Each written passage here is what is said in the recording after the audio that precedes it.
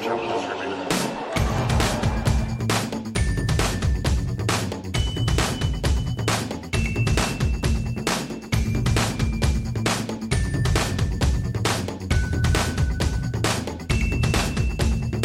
Welcome to No Challenges Remaining on day 7 of the United States Open 2020. I am Ben Rothenberg. I'm joined by my dear friend Courtney Nguyen. Hi, Courtney. Hello, Ben. Popular demand. We said we were doing an episode today about the thing that happened today, which we'll get to very shortly. People were like, but what if Courtney's not on it? It will mean nothing. Where's Courtney? We want Courtney. First of all, Again, those are sarcastic. Those are sarcastic trolly tweets. And this is what you get. This is what you get. Now I'm here to roll in takes about a situation I was barely paying attention to because ladies were out there performing on Armstrong. But I have opinions, so it's fine. As Mary Carrillo said at the end of the excellent Kvitova Rogers match, no line judges were harmed in the making of this match.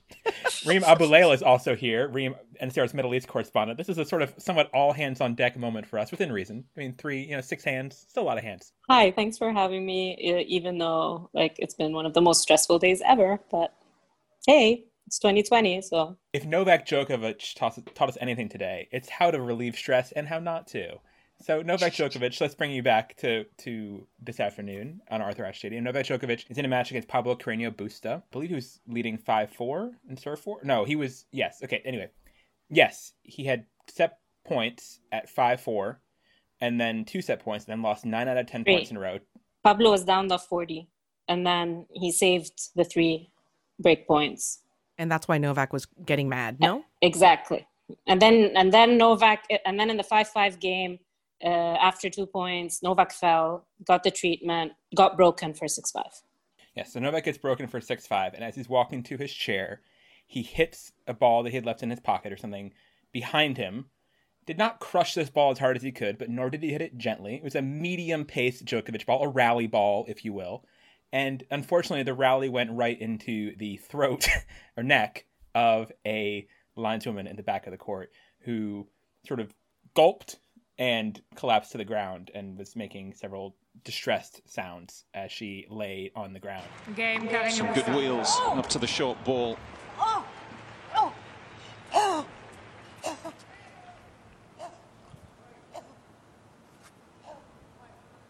dear, we've got a serious situation on our hands here. And he hit that kind of hard too. Novak had a look on his face, like as soon as he turned around and saw this, that he knew he was in trouble. And indeed, chair umpire Orly Tort was who's a nurse, as Victoria. Yeah, she's a nurse. Point out. So this woman you want on the job for any on-site injuries rushes over to the woman's aid. Eventually, officials come out: Soren Freemill and Andreas Egli. And after a lot of debate, and then after that debate, they eventually rule that Novak is going to be defaulted from the match, which seemed inevitable from the rule. Once you saw the replays and realized what happened, it seemed pretty cut and dry, but still it's a major moment to be defaulting anyone. This doesn't happen much for anybody. People who don't follow tennis much, there are not defaults like this in tournaments normally at all. Maybe you get one every few years. So to happen... Well, and it's not that there aren't these defaults because it doesn't get called. It's that there aren't these defaults because generally this does not happen. Like, this is a very rare occurrence, and I think that adds to the shock value of it. So it wasn't like people were like, oh my goodness, I can't believe that he got called for that. It's like, oh my goodness, that happened. Like, he actually made flush contact with a linesperson with a tennis ball. Ruh-roh. Yeah, exactly. It's not like it's a complicated situation. It's just a really rare one, right? It's that people don't hit lineswomen or men or non-binary lines people with balls in the throat very often, right? This is not something that happens much on tour. And so once you realize what's happened, it's actually pretty cut and dry. But as Novak is sort of pleading, you can tell, like, this takes a guy who's super prohibitive favorite for the title. We cannot really overstate that. Super, super clear favorite in the fourth round to win this men's tournament. Takes him out. Reem, what was your first reaction when you realized what was happening on court? Honestly, I was panicking. I don't know why. I was literally panicking because not just because I'm like working for Wires and I have to write immediately and stuff, but I was like, oh my God, because they kept talking, like deliberating the decision for about 16 minutes. Wow, that long. It was not short, but the whole time there was replays of the incident, right? And every time, first of all, I'm looking at this woman who collapses and gasps, from the hit. So I was kind of worried about her. Then I was worried that there were so many people unmasked around her then I was yeah. like, honestly, so many things were going through my mind, but I was like, he has to get defaulted. That was my initial reaction. It's a straight default. But then I kept thinking, but he's Novak Djokovic and he's world number one, and maybe they're going to give him a pass. But then when the longer the conversation was happening, I felt that it was definitely going to be a default, whereas maybe someone else would have felt like, no, the longer it goes. What do you think? I think their decision been made up pretty quickly, and they were just and they were letting Novak have his say to plead his case. But I think their minds were made up. The way we talked about it, Courtney, like, this is a pretty cut and dry. Again, it's not a page of the rulebook we turn to very often, but when you get there, the language is pretty clear. Yes, there is a judgment call. Had he hit this ball and it had just like glanced off her shoe and she was fine, no issue.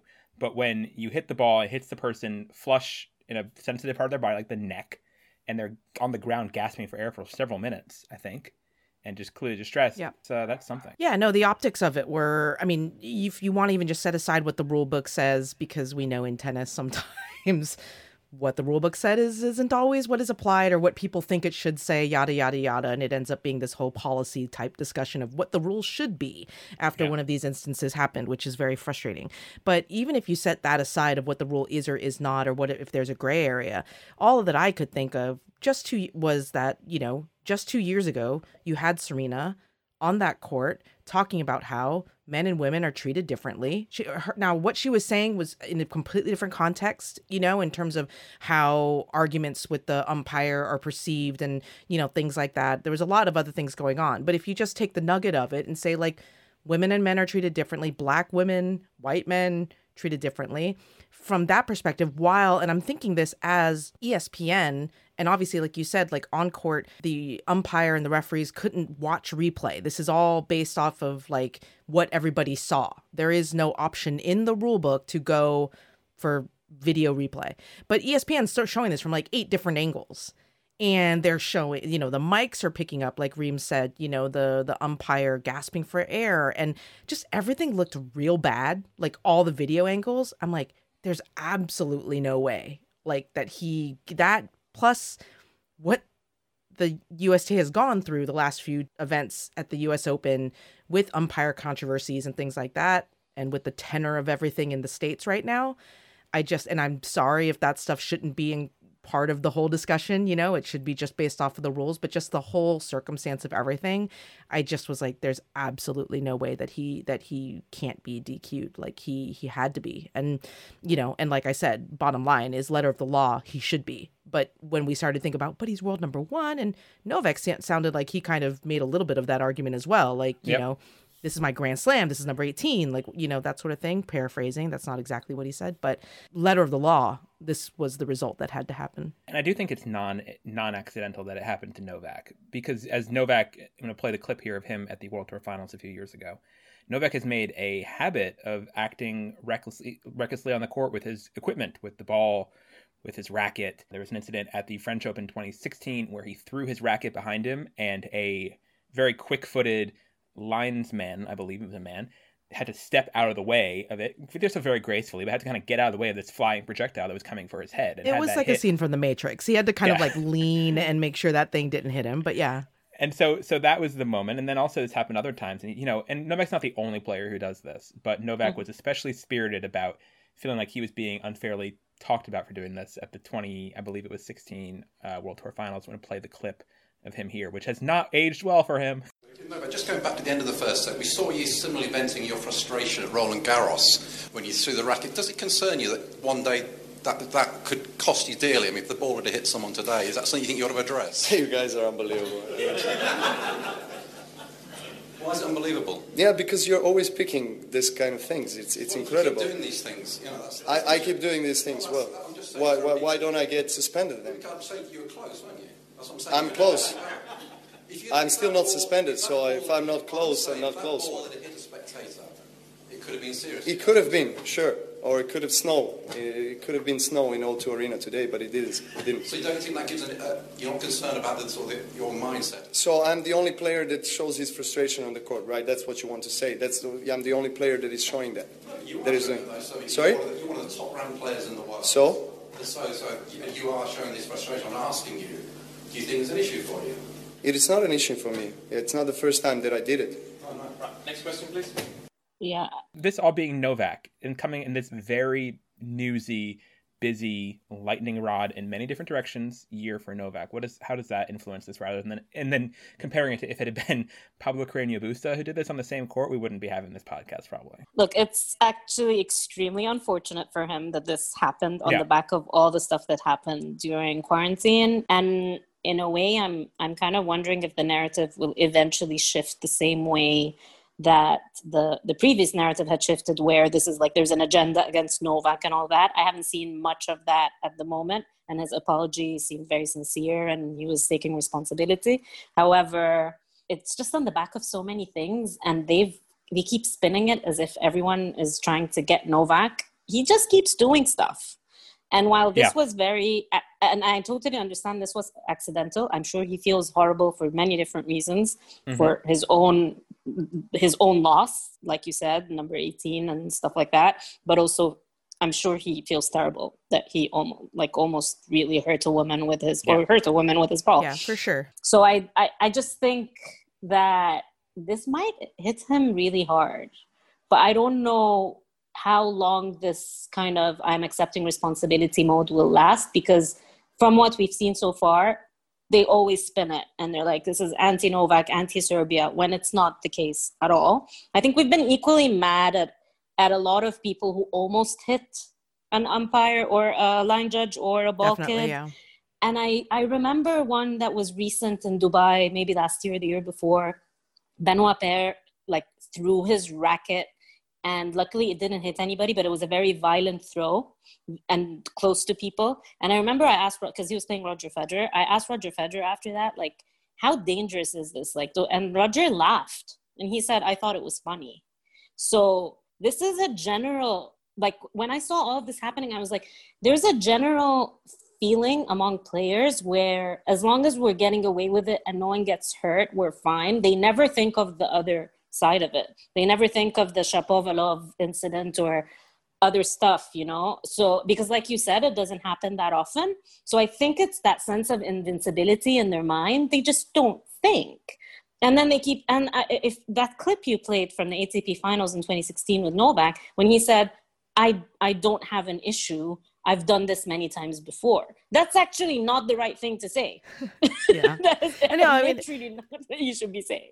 Yeah, and Reem's completely right on that. And I think that, obviously this is like a thematic thing, I think, across the podcast, across tennis over the last minimum 6 months and probably even longer, of just kind of this lack of empathy, of this lack of understanding that, I don't know. I was quite surprised at, it wasn't a lot, it was a small smattering, but just kind of certain comments about oh, that umpire's fine, she didn't get hurt. It's like, I assure you that line umpire is getting paid peanuts to stand on that court and bare minimum during a pandemic and and she just got whacked with a tennis ball. I don't even care if she's what we call an eggshell plaintiff, she's susceptible to, more sensitive to something like that or not. But where is the empathy for that person? She didn't it's the same thing. It's the way that players and ex-players who always end up in the commentary booth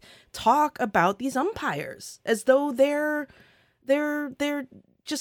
chaff. They're unnecessary. They're a pain in the butt. They don't talk about that with the ball kids because they're kids. Oh, heaven forbid that I talk about a child that way. But when it comes to the other people that are on the court, I don't know. There's just this tenor that I feel like these players use when they kind of disrespect the people around the court that really does bother me. And maybe, fine, I'm sensitive about it, but I don't think that lady's getting paid enough to stand there and get a ball thwacked at her neck. I just don't. I fully agree with that. It does definitely go to the larger conversations about lack of empathy among tennis players, self-centeredness among tennis players, selfishness among tennis players. There's a wonderful Vine, which I would insert here, but it's kind of really shrill and high pitched. Maybe I will, maybe I won't. With this kid shouting, "When will you learn? When will you learn that your actions have consequences?" And that's kind of, again, what I keep thinking with players. And again, especially with Novak. I tweeted this, a few minutes after the default, but Novak's whole year is thinking that he can do whatever he wants and be fine, whether it's all the way from starting with the water boy, it's talking about changing water with your mind and hawking ridiculous supplements to vulnerable global people, to playing Adria Tour in the middle of a pandemic and having there be a super spreader event in a countries that otherwise been doing well, which they completely disregarded, and Novak and his fans hiding behind this defense of, oh, but the intentions were so good. I only had the best intentions, as if that's what matters. It is not, folks. It is not. I used the example on one, I forget if it was a podcast or interview or something. If you're on your way to, drive to donate clothes, but you run over a child on a bicycle on your way there, the intention of the trip doesn't really matter in the end. What matters is you hit the kid with your bike, right? Again, I just hope that for Novak, this is a moment, and he did say this in his apology. Let me actually read his apology here, because I think his apology is really good. I thought. It was pretty good. I thought that it was pretty good. It was straight up. He bailed on press, but it was. I thought the apology was good. We'll get to that bailing in a second, but here's the apology. He said on Instagram, this whole situation has left me really sad and empty. I checked on the lines person, and the tournament told me that thank God she is feeling okay. I'm extremely sorry to have caused her such stress. So unintended, so wrong. I'm not disclosing her name to respect her privacy. Sidebar, okay. As for the disqualification, I need to go back within and work on my disappointment and turn all this into a lesson for my growth and evolution as a player and human being.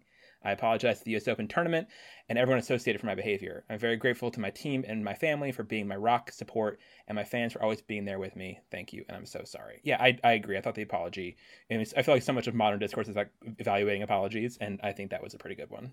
Yeah, no, I think that was a good one. I think he owned up to it, So that was great to see, because it could have gotten uglier had that not been the tenor of things. And I do hope that he kind of takes stock in it. And I don't know how, I'm not a Novak expert, so I don't really have an insight in how he thinks or how I don't know how he will process something like this, but hopefully it doesn't, the circumstances of this incident hopefully don't have him reacting as though it's like everybody's against me again. Like kind of coming back out like at Roland Garros or something, or Rome, like with a chip on his shoulder, like I'm going to prove you all. And it's like, no, but you hit the lines, lady, man. Like no one's coming after you. Nobody wanted you not to be here. Victim. Yeah. Like, I mean, seriously, like I have to now look at the men's draw. I hadn't really looked at it because I just assumed that like Novak was going to win outside of our draw show. I was like, oh my God, Novak's, So I'm already annoyed. Such a foregone conclusion. Reem, your thoughts on where Novak goes from here, his apology and everything like that. I kind of don't see it the way you see it, that it's like a long stretch of things. With this specific case, it's something that happened on the court. It's something that he was judged by on the court and was punished on the court. And I see it as like what the tournament referee was on ESPN a while ago, and he was saying we would have made that exact same call irrespective of who that person was. For sure. Yeah. And I think that Novak knows that. I think even if the footage that you see of Goran Ivanisevic, his coach, he even knew it from the first second when you look at his face. Like, I think I see it as an isolated event compared to the stuff that happened during quarantine. But knowing Novak, the thing that fuels him in general whenever he's down, this is what he is, right? Like what fuels him is always trying to prove people wrong, or trying to have, like, he uses that chip on his shoulder to perform better. And I think that even if, whether he believes or not that there was any wrongdoing, he's going to feel that this is what I'm going to use to get back on court and be okay, I think. That's speculation, obviously. Yeah, Novak has so much fire in him at all times, and usually it's at a simmer, and there's always this rage inside of him and this fire in him.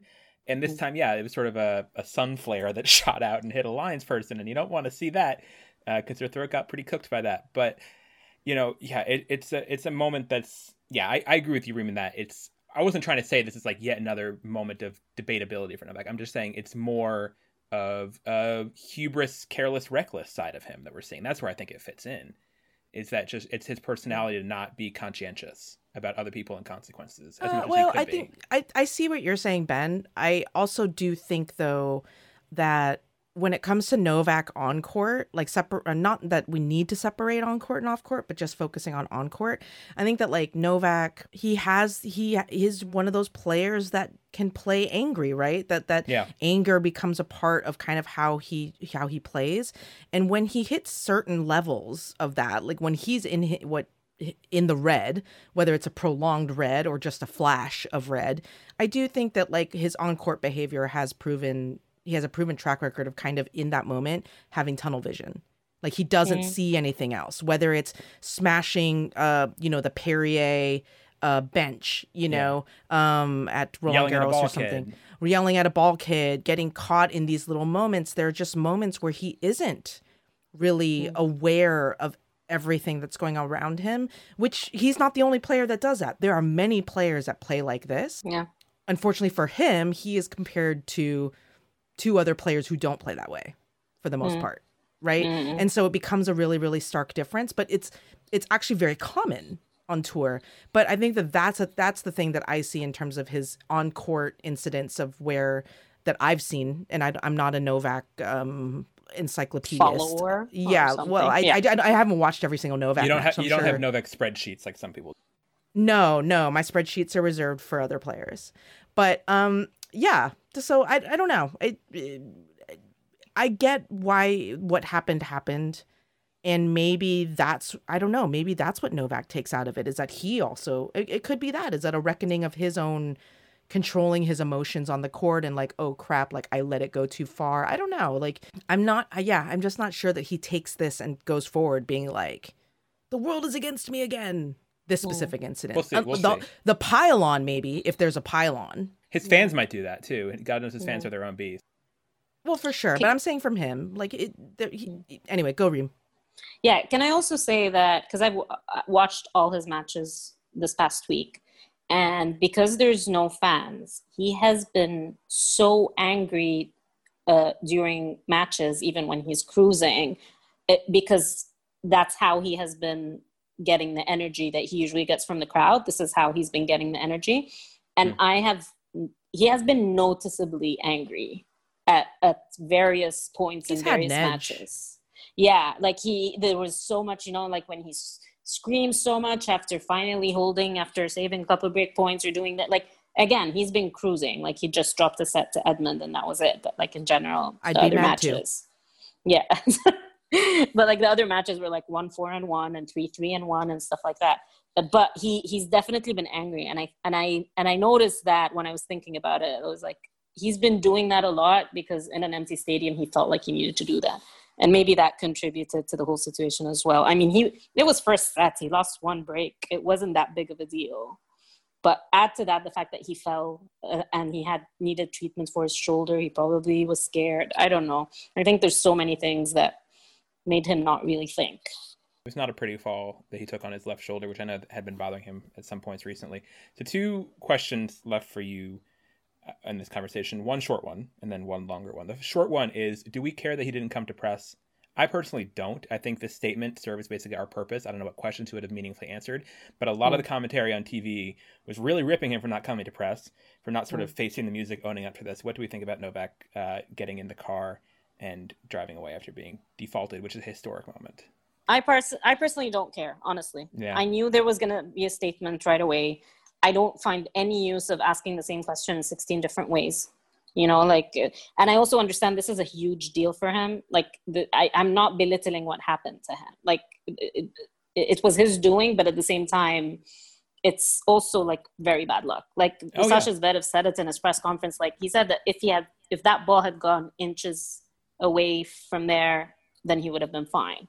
For sure. So I honestly don't care. I'm very surprised that how a lot of people are saying, oh my God, he's world number 1. He should do better. I have to say that I find Novak as someone who's a very good loser in general. He's one of the best players 100% in press conferences after a loss. Agreed. Honestly, he would go into detail about where he went wrong, all of that. Oh, he's gracious, all of these things. So he stands out to me as a very good loser. And that's why I cut him slack in this situation. And for me, like, I'm just very much of the opinion, and this is terrible because this is my job and what I'm supposed to do, but I'm perfectly fine with players taking the fine. Like we talk about this all the time, Ben. Like, the fine is so low. The fine is really low when it's like, I don't know, what is it, max 20 grand? And yes, that's a heck of a lot of money, but Novak, it's almost always like in practice way lower than that. It's usually like 4. when it's But actually even if it's spent. max 20, it's half of what he paid for his house, or even less. Yeah. So I don't know. Like and it's, I think it's a really, really tough situation for him. I understand the frustration. I mean, and we have seen in instances, like I was kind of joking in my own head to myself of like people being like, people were like, oh, he should man up and go to press, or, oh, he should cowboy up and go to press. And I was like, he should Serena up and go to press. Like Serena has had to like walk in there and have to answer for like, absolute heartbreak here in New York, like 3 or 4 times, and she doesn't want to do it. I know that for a fact, but she comes and does it. But at the same time, like, that's great. That's like a huge credit to Serena. It's not a knock on Novak. Like, dude, if you got nothing to say that's going to be helpful, like just go. It's fine. This reminds me, one quick thing before I get to my last final question, Reem. You were in Sasha's press. Can you describe his reaction to this news? Was he in there when he found out, or how did this happen? He found out right before he walked in, and then the first question, I went into the room like a few seconds into the first question. So he was like very sympathetic with Novak, but also shocked. Like he was he kept saying like, I'm at a loss for words because I am shocked. But then after that, he was asked a follow up about like what that means basically for him.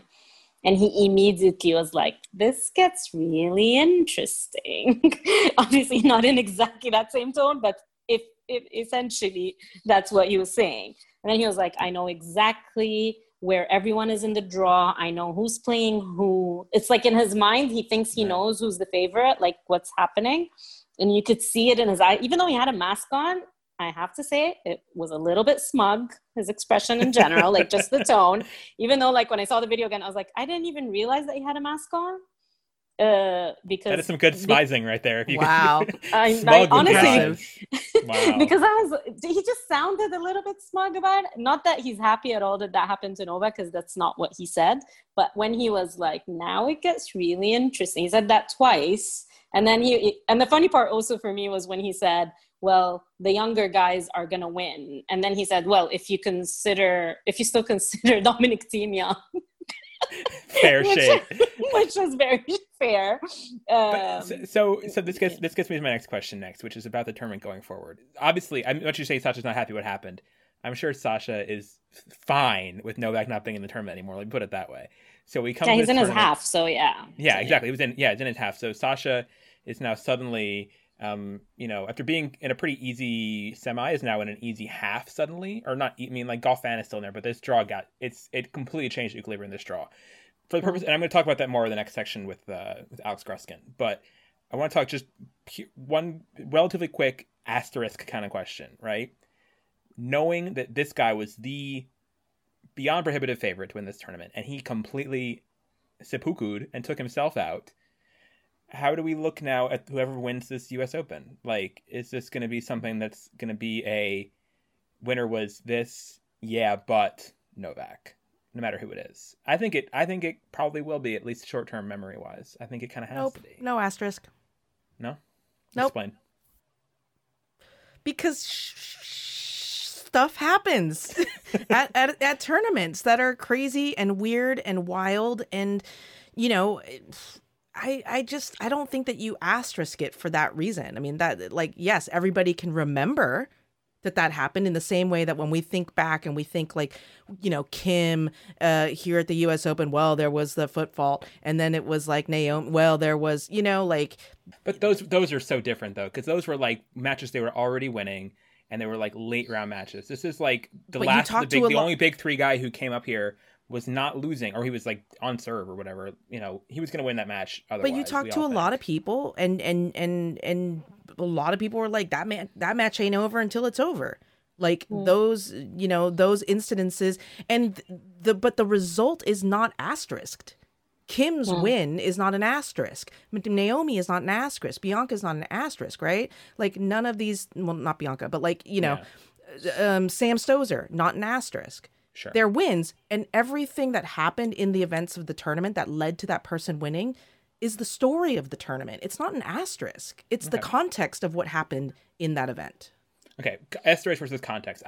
Maybe that's a distinction that I'm not making as much. I just think this is like the context is so clear. Like whoever won this slam will have done it without having to beat a big three guy, because two of them didn't show up and one of them did his thing and got defaulted in the first set of the fourth. Sure, people can roll their eyes at it, but that's very different than saying that like the record books should have an asterisk on it, or like that it's any. I'm not for any sort of official. I'm just talking purely Barstool. I hate that term now, but yikes, purely, you know what I mean? Like purely like dinner table conversation, like bar chat.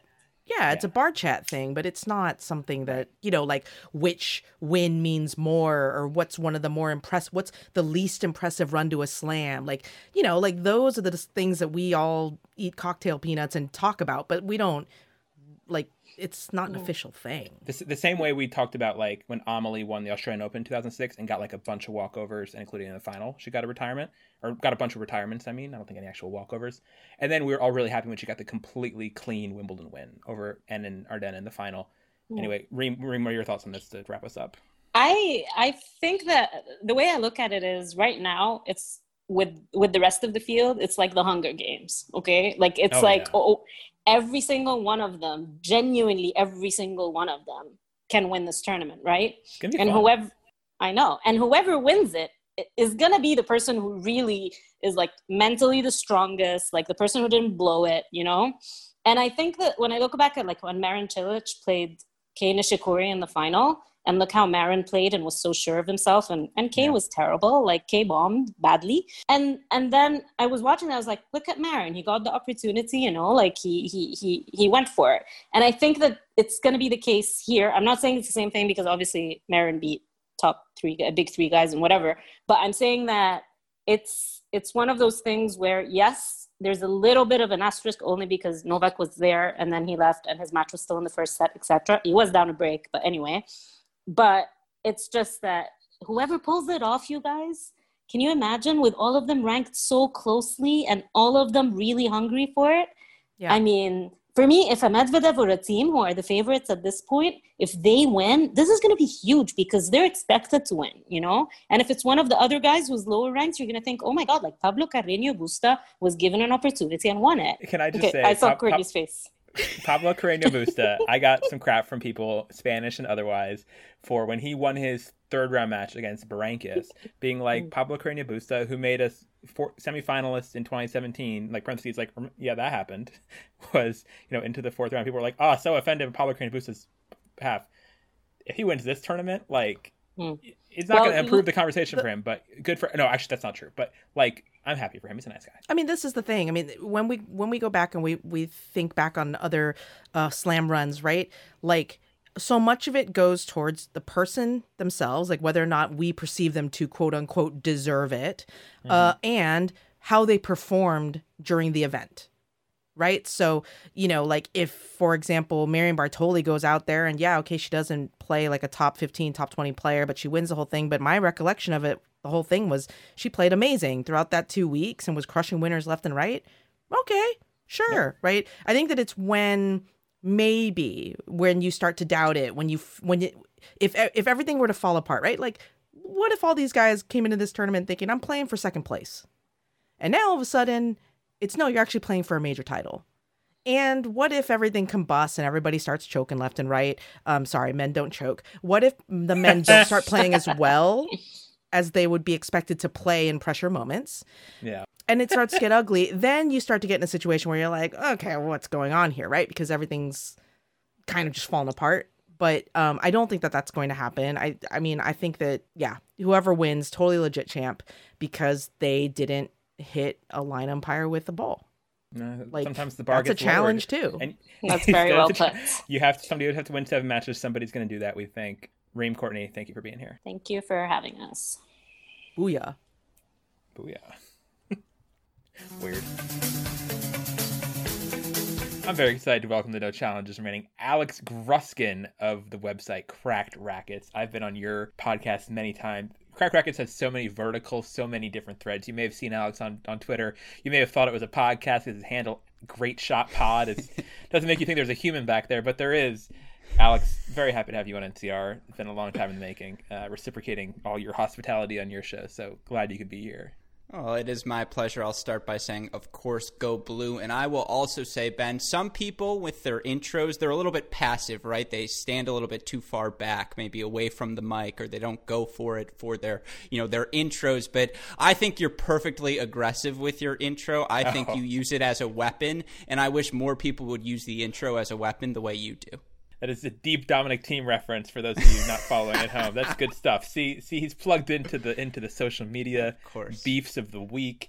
He's plugged into the deefs of the week as well, with Novak Djokovic getting defaulted, deefed, as the kids say. He informs me. So I was going to have you on today before this stuff happened to talk about this super young men's draw that is unfolded here at the U.S. Open. When in this fourth round, there's only two guys over 30, Vasek Pospisil and Novak Djokovic, coincidentally the co-presidents of the PTPA, also known as PTPA. And one of them is gone today, and it's Novak Djokovic because he got defaulted, which means we're going to have, for the first time in 6 years, a new Grand Slam champion on the men's side. We're going to have a youngest champion in a long time. Marin Cilic will no longer be the youngest man to hold a Grand Slam title, which is something he's held for way too long. You're obviously a next-gen reporter of kinds. You're younger. I do feel like if I was 8-10 years younger, I would be you or somebody in the crack rackets field for sure. That would absolutely be where I would have landed.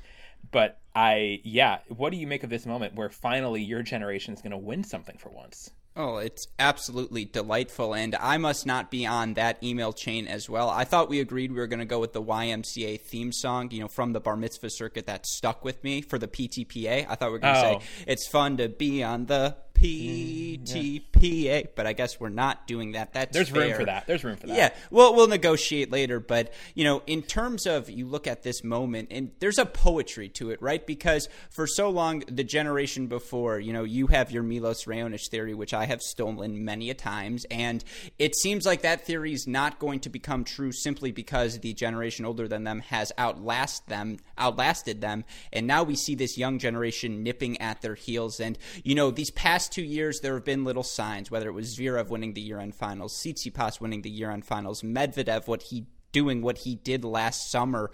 But it's also fitting because, they've never gotten over the hump at the Grand Slams, and for so long it's been, can they do it? And no, they can't. As long as the big three are around, they're not going to be able to. So, of course, in 2020, not only do you have no Rafa, no Federer, but you have Djokovic eliminated in this fashion. And now, rather than get into the asterisks conversation, there will just always be people who say, yeah, but the way they broke through, it's just so fishy. And that just always isn't it fitting that Alex Zverev, if he wins this title, that this is how it happens? It just feels like that was written in the stars. Well, okay, let's get into that. So do you think, as an advocate for, I've been on your show a lot of times putting guys in 5 different tiers. You love sorting the next geners, which I'm always happy to put, Riley Opelka in some surprisingly high tiers, kind of my signature move. We've talked on your show, I know, about when the transition happened, right? Would it be a torch pass, or would the torch get placed gently on the ground and someone would just pick it up because no one else was holding it? We got something closer to the latter for sure, where Novak Djokovic hit the torch at a medium speed and it hit somebody in the neck and then it's on the ground. That's the moment we have now. None of these guys get to have the real torch pass Naomi Osaka, Bianca Andreescu moment of beating someone like a Serena in a Grand Slam final to take that, really grab that. Again, I don't want to mention throw it again, but grab that, in a good way, and it's an assertive way that's really like a moment, right? Instead, we get this slam in which 2 of the big 3 didn't show up. Andy Murray and Marin Cilic were in this, but they weren't really anywhere near their peaks. They weren't really factors in this tournament, although Cilic did have a good comeback against Denis Kudla. And then Djokovic who's prohibitive favorite, is playing well and has a rough 5 minutes, which include falling down, maybe hurting himself, and then smacking a ball in anger. And then he's out. So I don't know. I just feel like it's going to, and again, I feel like it's such a testament to what modern men's tennis has been, because there have been plenty of these kind of tournaments before in the past. You look at 2004 French Open, with Gaudio won that draw really imploded a lot. Coria was still in the final. He was a good contender, but a lot of French Opens in that era and some other ones too. There was opportunity and room. And I think this is the first time we're having anything like that in men's tennis in such a long time. And on the one hand, it's a little bit disappointing that we don't get the climactic thing. But on the other hand, it's really exciting because now all of a sudden, all these guys who didn't have reason to believe, really, suddenly they look around the room and say, wow, one of us is going to do this. Why not me? Yeah, and to that I would say, I'll try and keep my points here organized. The first thing is, there's this old adage from your generation that's been passed down to another generation and then passed down to my generation, and it's, father time or mother time is undefeated. You're never going to beat Mother Nature. And for a while it felt like the big three, and they still might. The fact that Nadal, Djokovic, Federer playing this well at this stage of their career, it was true. Mother Nature is undefeated, whether it be a global pandemic, whether it be a knee injury, whether it be a fluke scenario like this. Again, I kind of like the fact that the next gen guys are now robbed of the excuse of, well, I just kind of came up short against Djokovic. I kind of came up short against Nadal or Federer, and that was always an excuse, a way out of not getting over the hump, and that's been taken away. Now one of these guys has to step up, and, again, I'm plugged into tennis Twitter far too often, but you get a lot of slack because you said Pablo Carreño Busta, who, in case you forgot, made a U.S. Open semifinal, and it's like, hey, it's justifiable to point out to people that they might have forgotten that. Do you remember what happened in February of this year? I don't. And so, it's fair to do that. But, the fact that if he comes out of this with the title, or Pospisil comes out with this with the title, that would be shocking. But it should be one of these next-gen guys stepping up, taking their moment. And now it's at a point with Shapovalov winning tonight. I tweeted out this stat. 10 of those next-gen guys have now reached a quarterfinal at a major. And it's, some of the obvious ones: Zverev, Medvedev, Tsitsipas, Berrettini, Rublev.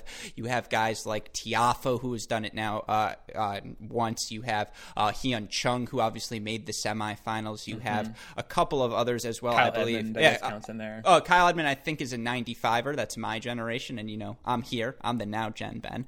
Sure. But, yeah. No, Coric, that's the one I forgot. Coric is another one who did it, obviously, today for the first time. Rublev's done it. And so it does feel like it's been a slow burn. And what's so amazing is these next-gen guys have taken advantage of this moment. Yeah, there's none of those, Nadal, Federer, no Monfils, no Wawrinka, no Fognini. And the draw opened up for these players, and for the first time, they won the matches they were supposed to. For a Zverev, yeah, he dropped a set to Anderson, but it was just a set. He dropped a set to Nakashima and Mannarino, but it was just a set. These guys have slowly been building their way up, and I just think now, yeah, again, it sucks that we don't get that climatic moment. Had Medvedev beaten Nadal in the fifth set last year, that would have been a coronation. That would have been it. After a summer of success. We missed that opportunity. That sucks, but I'm a glass half full type of guy. And I hate cliches, by the way. I've gone with 6 of them here early on. But, I abhor the cliche. But still, it's hard to, under these circumstances, you're right, less than ideal. But still exciting that we finally get to see one of these guys step up, and that's what they're going to have to do, step up, which is what's so exciting to see. So let's go through the guys who are the shortlist contenders here in sort of ranking order. We'll start at the bottom of the draw, number 2, Dominic Thiem. We're recording this on Sunday evening, so the guys in the bottom half haven't played their 4th round yet. The guys in the top half have. Thiem, number 2, has made. Can I just quickly say, you said it's Sunday evening. I forgot it was Sunday. Legitimately, I was like, it's 4th round, and I was like, oh yeah, it's Sunday still. That's crazy. Yeah.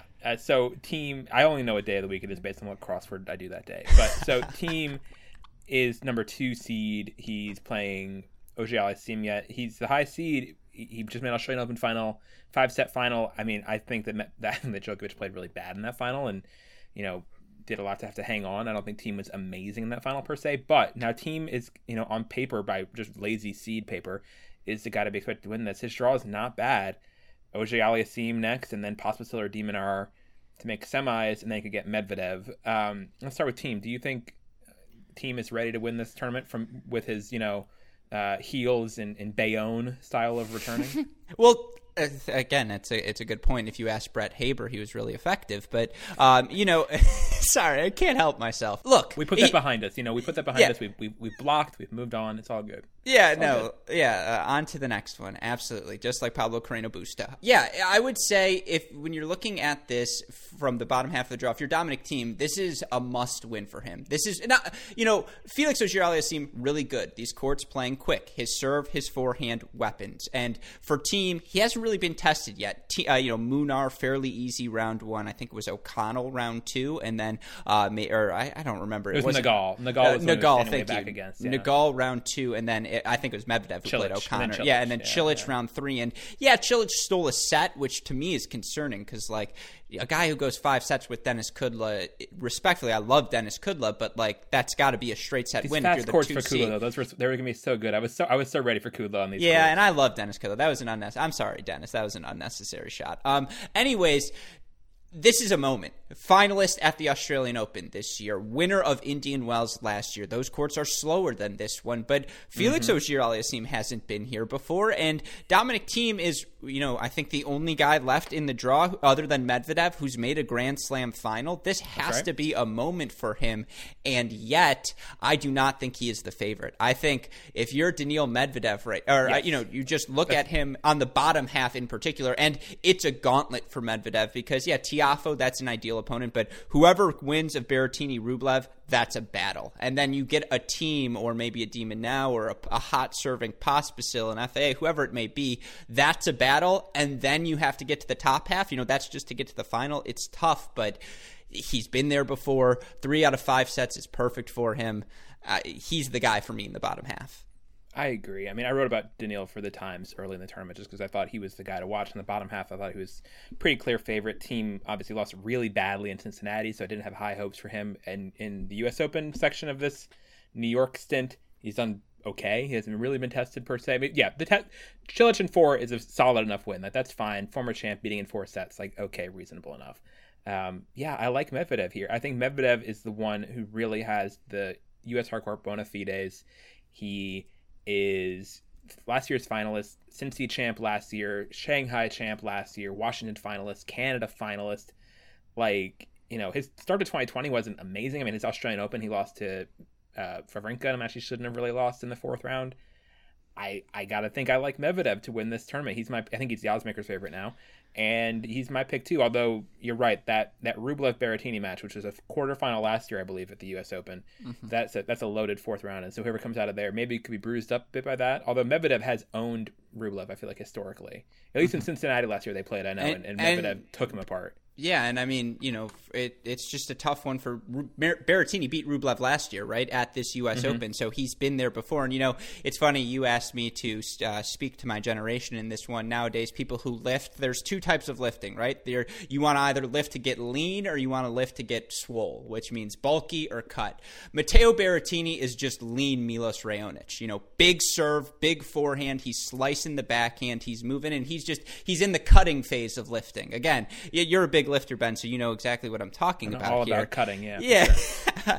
But I'm saying he has that sort of game where he could rip off a streak as well, and if these courts are playing as quickly as, they seem to be, I don't hate his game either. He's also a bad matchup for Rublev. I just think the bottom half is so interesting because all of these young guys are playing pretty well right now, and that's why it's a toss-up. In fact, we're going to talk about Matteo Berrettini and lifting. I cannot not make a joke about him skipping leg day. I mean, come on. It has to be said. Which, anyway, after seeing Milos Raonic's shorts, I know he does not do. Milos doesn't. Yeah. Yeah, definitely not. No, we never thought about Milos. Milos always has some legs. All right, so then we get to the top half. Zverev is in here. Zverev 1-3 against Borna Coric, who's his quarterfinal opponent. So low-key tricky, maybe. Coric feeling really good about himself after that Tsitsipas escape. Zverev winning this slam, I don't love it.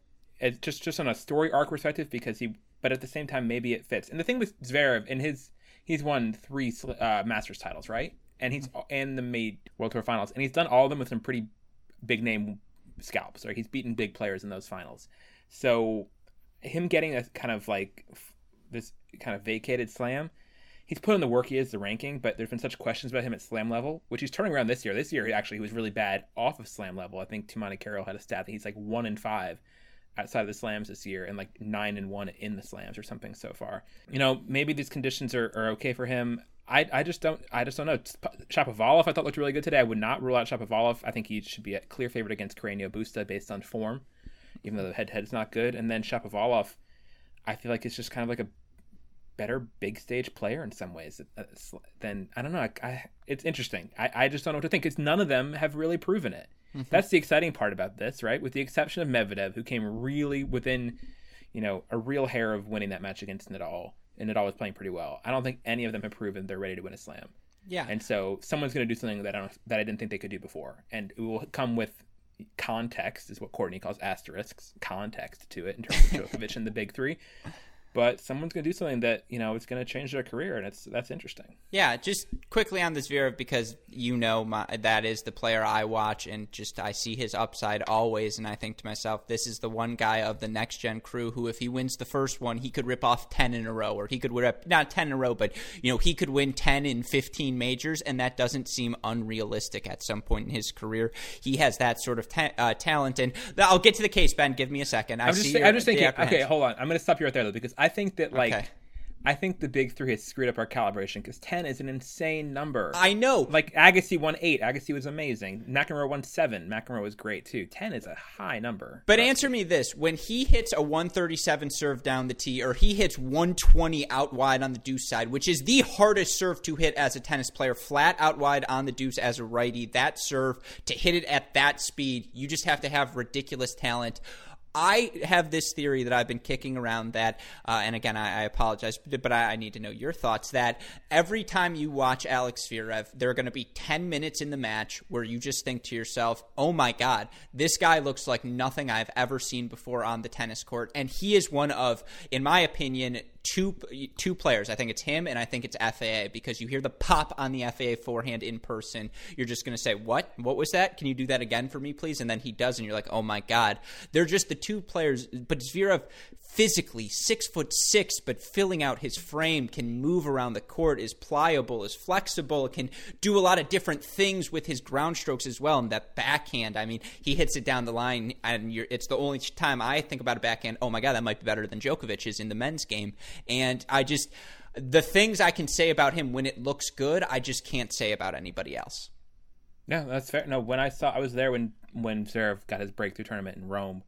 We won Rome as a 16 seed. I think that was in 2017, I believe. Rome, that he won his first Masters title. And yeah, when you see him at his peak, he does look like kind of like taller, stronger Djokovic. And those are glimpses. They don't last, because you also can see him hit 20 double faults to lose to a Krajinovic or Tiafoe, wherever he's lost those matches too. But, the upside is there, and it's just a question of if he can consolidate it. I have no doubt that these three guys we're talking about now, especially if this is, glimpse of the future, because they are all still in their 20s, and this tournament's glimpse of the future, that we're going to see slams for Medvedev, for Team, for Zverev. I'm not going any crazy double-digit number like you are, confidently, but I do think that, they're guys who are going to be in the mix and who have the game. Tsitsipas, I throw in that mix too. I think Tsitsipas is absolutely in that conversation, even if his major results have not been great in the last 6 majors or so. But yeah, it's just going to take some getting used to, and at least we have time to prepare for it. But it's just going to feel like, because almost all these guys are guys, with the exception of Team, that we saw playing, in Milan once upon a time in some awkward draw ceremony. These are those guys, and it's just one of these boys is all grown up if you win a slam, and we have not had this generation pick it up at all. So. Yeah, I'm going to throw one Zverev stat at you quickly that I know you'll enjoy. We talked about the Medvedev coronation. Zverev 2018, Miami final, Monte Carlo semifinal, Munich title, Madrid Masters title, Rome Masters final, French Open quarterfinal.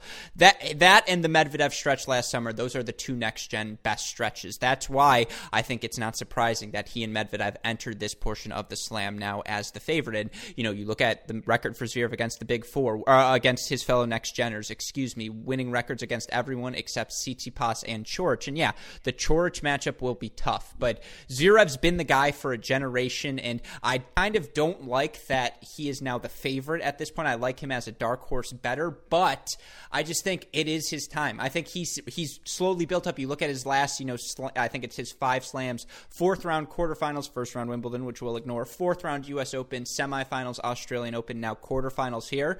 It was slower than we thought, but it's happening.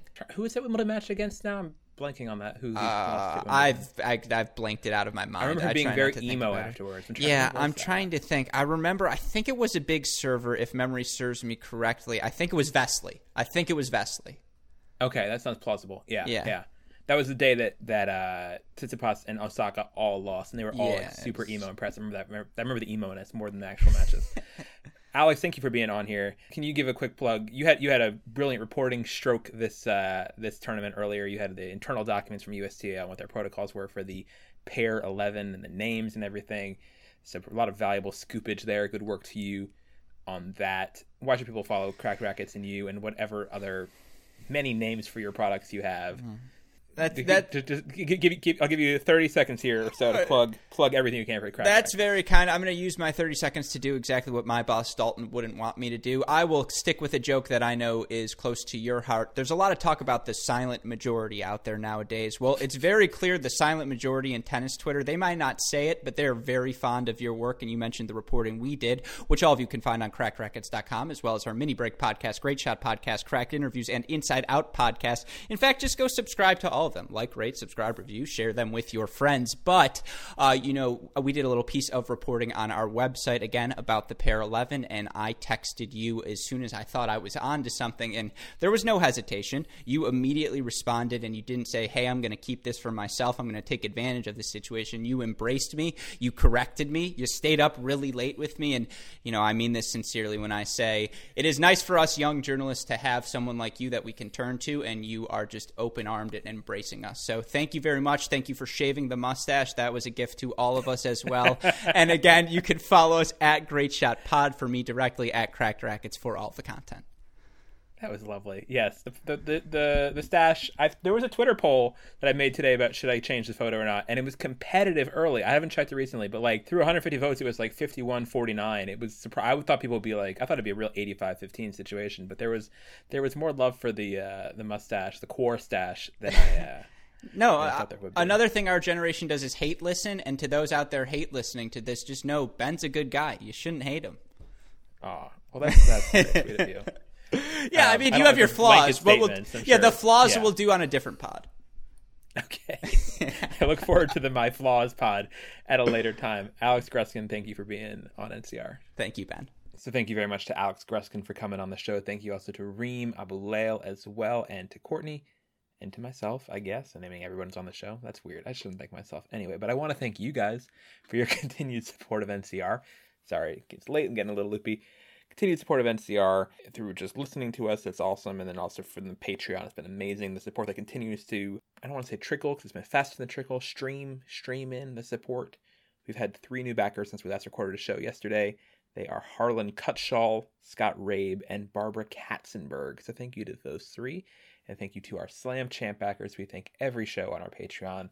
They are Liz Kennel, Jonathan Weinbaum, Mary Carrillo, Chuang Nguyen, Betty, Audrey Welland, Sean Mulroy, Joseph Har, Susanna W., and Antonio Maycumber, as well as our GOAT backers, Mike, Charles Cena, and J.O.D. Since emails nochallengesremaining@gmail.com. Did I say the Patreon link? Patreon.com/nochallengesremaining. I hope I did. Anyway, if you want to hear your name on the show, patreon.com/nochallengesremaining. And then our email, nochallengesremaining@gmail.com. And follow us on Twitter at @NCR_tennis. Leave us reviews on iTunes, wherever else you can leave reviews or podcasts. Those help as well. Hope you all have mindful, careful times out there. Remember that your actions have consequences, and we'll see you later. Bye.